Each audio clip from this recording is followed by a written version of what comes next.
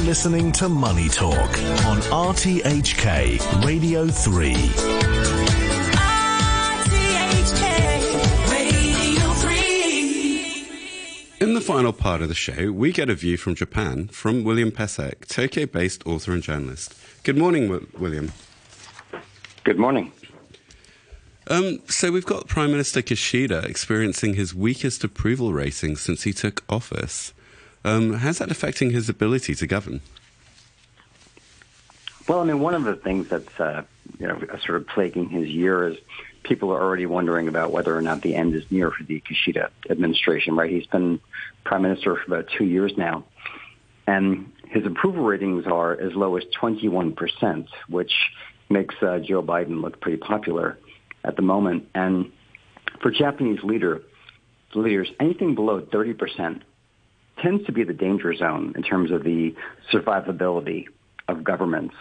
So certainly the media here is beginning to look around and looking at these low approval ratings and wondering, A, how much longer this government can survive, and B, how much latitude the Kishida government might have to take steps to kind of break the fall. I mean, if he wanted to redouble efforts to, say, boost the economy, reform the economy, to spread Japan's wings around Asia and improve diplomatic relations, how much political capital does he have with approval ratings at 21%? And that is the question we'll be trying to answer the next few months, I guess. So, I mean, why is the rating so low? I mean, if we look at it from afar, and as obviously I am looking at it from afar, generally looks like the economy's picked up, the stock market's at new highs. I mean, yes, you've got an inflation issue where with the fact these continuing low interest rates. But is it down to that, or is there more into why the ratings have been falling? Well, I mean, I think it's a variety of factors. As you mentioned, inflation's been rising. I think one of the problems is that Japan is getting what you call bad inflation, right? The inflation Japan is getting is not based on, domestic demand improving and prices improving. It's really about importing inflation from overseas, higher gas prices, oil prices. And so that is affecting consumer confidence. The other problem is that the Nikkei is at 33-year highs, which is wonderful, but Japanese wages are not keeping pace. And so I think a lot of Japanese households had hoped that this would be the year when Japanese companies would feel the need or feel the desire to spread the wealth, if you will. And we're not seeing that in the form of higher wages.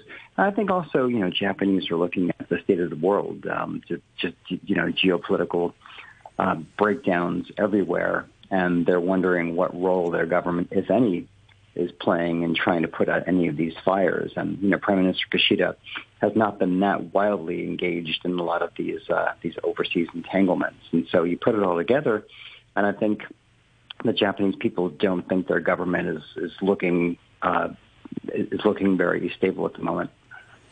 But playing devil's advocate over here, oil prices is external. It's not like Japan can control that.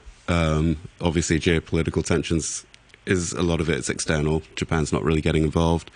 So from Prime Minister's point of view, a lot of the factors in which they're holding against him is actually out of his control. I mean, that's a fair point. I mean, Joe Biden would make the same argument to you in the U.S., certainly. Absolutely. But I think that one of the other problems that Kishida is having is he has a kind of bookmark problem, if you will. So 10 years ago, in 2013, Prime Minister Shinzo Abe, came to power promising major change in Japan. He was going to be Japan's Ronald Reagan, Japan's Margaret Thatcher, and Kishida was one of his proteges. So Kishida is tied to that legacy. 10 years on, Japan has not changed fundamentally in ways that the Abe administration had pledged or that any administration since then has pledged, including the current Kishida one. And I think 2 years in, I think a lot of voters had hoped that Prime Minister Kishida would do more to recalibrate economic growth engines, if you will. He talked a lot about a new capitalism to basically improve living standards for the middle class. A lot of that has fallen by the wayside. And I think that you see a bit of disillusionment on the part of the Japanese. Yeah, the economy is relatively stable, sure. But if you're asking the Japanese if they're confident about the economy 3, 5, 10 years from now, the answer is no. And that's being manifested in Prime Minister Kishida's very low approval ratings. And so, I'd say the Japanese people are not ending 2023 in a much of a feel-good mood, if you will, for better or worse. And how much does demographics play a part in that? Because obviously you do have an aging population, a declining population of sorts. It's not a place that has historically brought in a lot of immigrants. So does demographics not play a big part in what's going on as well? I mean, that is part of the doom, right? And when Japanese look to the future, there probably is less reason to be optimistic today than there might have been 10 years ago. The demographics are part of it. Not only are Japanese aging rapidly, but the birth rate is one of the lowest, and I'd say probably the lowest among G7 economies at this point. And so the demographics are part of it. And we just keep on hearing government after government talking about how we're going to put out the welcome mat. We're going to attract new foreign talent. We're changing regulations. We're going to turn Japan into a startup center in Asia. And nothing ever seems to happen. Nothing ever seems to change. And I think Prime Minister Kishida right now is looking, I mean, in some ways he's looking at the fallout from that, the political fallout from that, where the Japanese populace, they're looking at the fact he's been around for 2 years. His party's been in power for 10 years. And certain things have changed to help corporations investing in Japan. So people who get dividends, Warren Buffett is happy. But is the average Japanese better off than they were 2 years or 10 years ago? And the answer is no. And inflation, no matter what the cause is not helping that sense of disillusionment, if you will. Okay. Unfortunately, it looks like that's all we do have time for. It did feel very short today.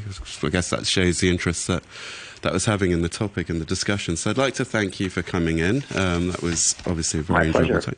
That was William Pesek, Tokyo-based author and journalist. Thank you.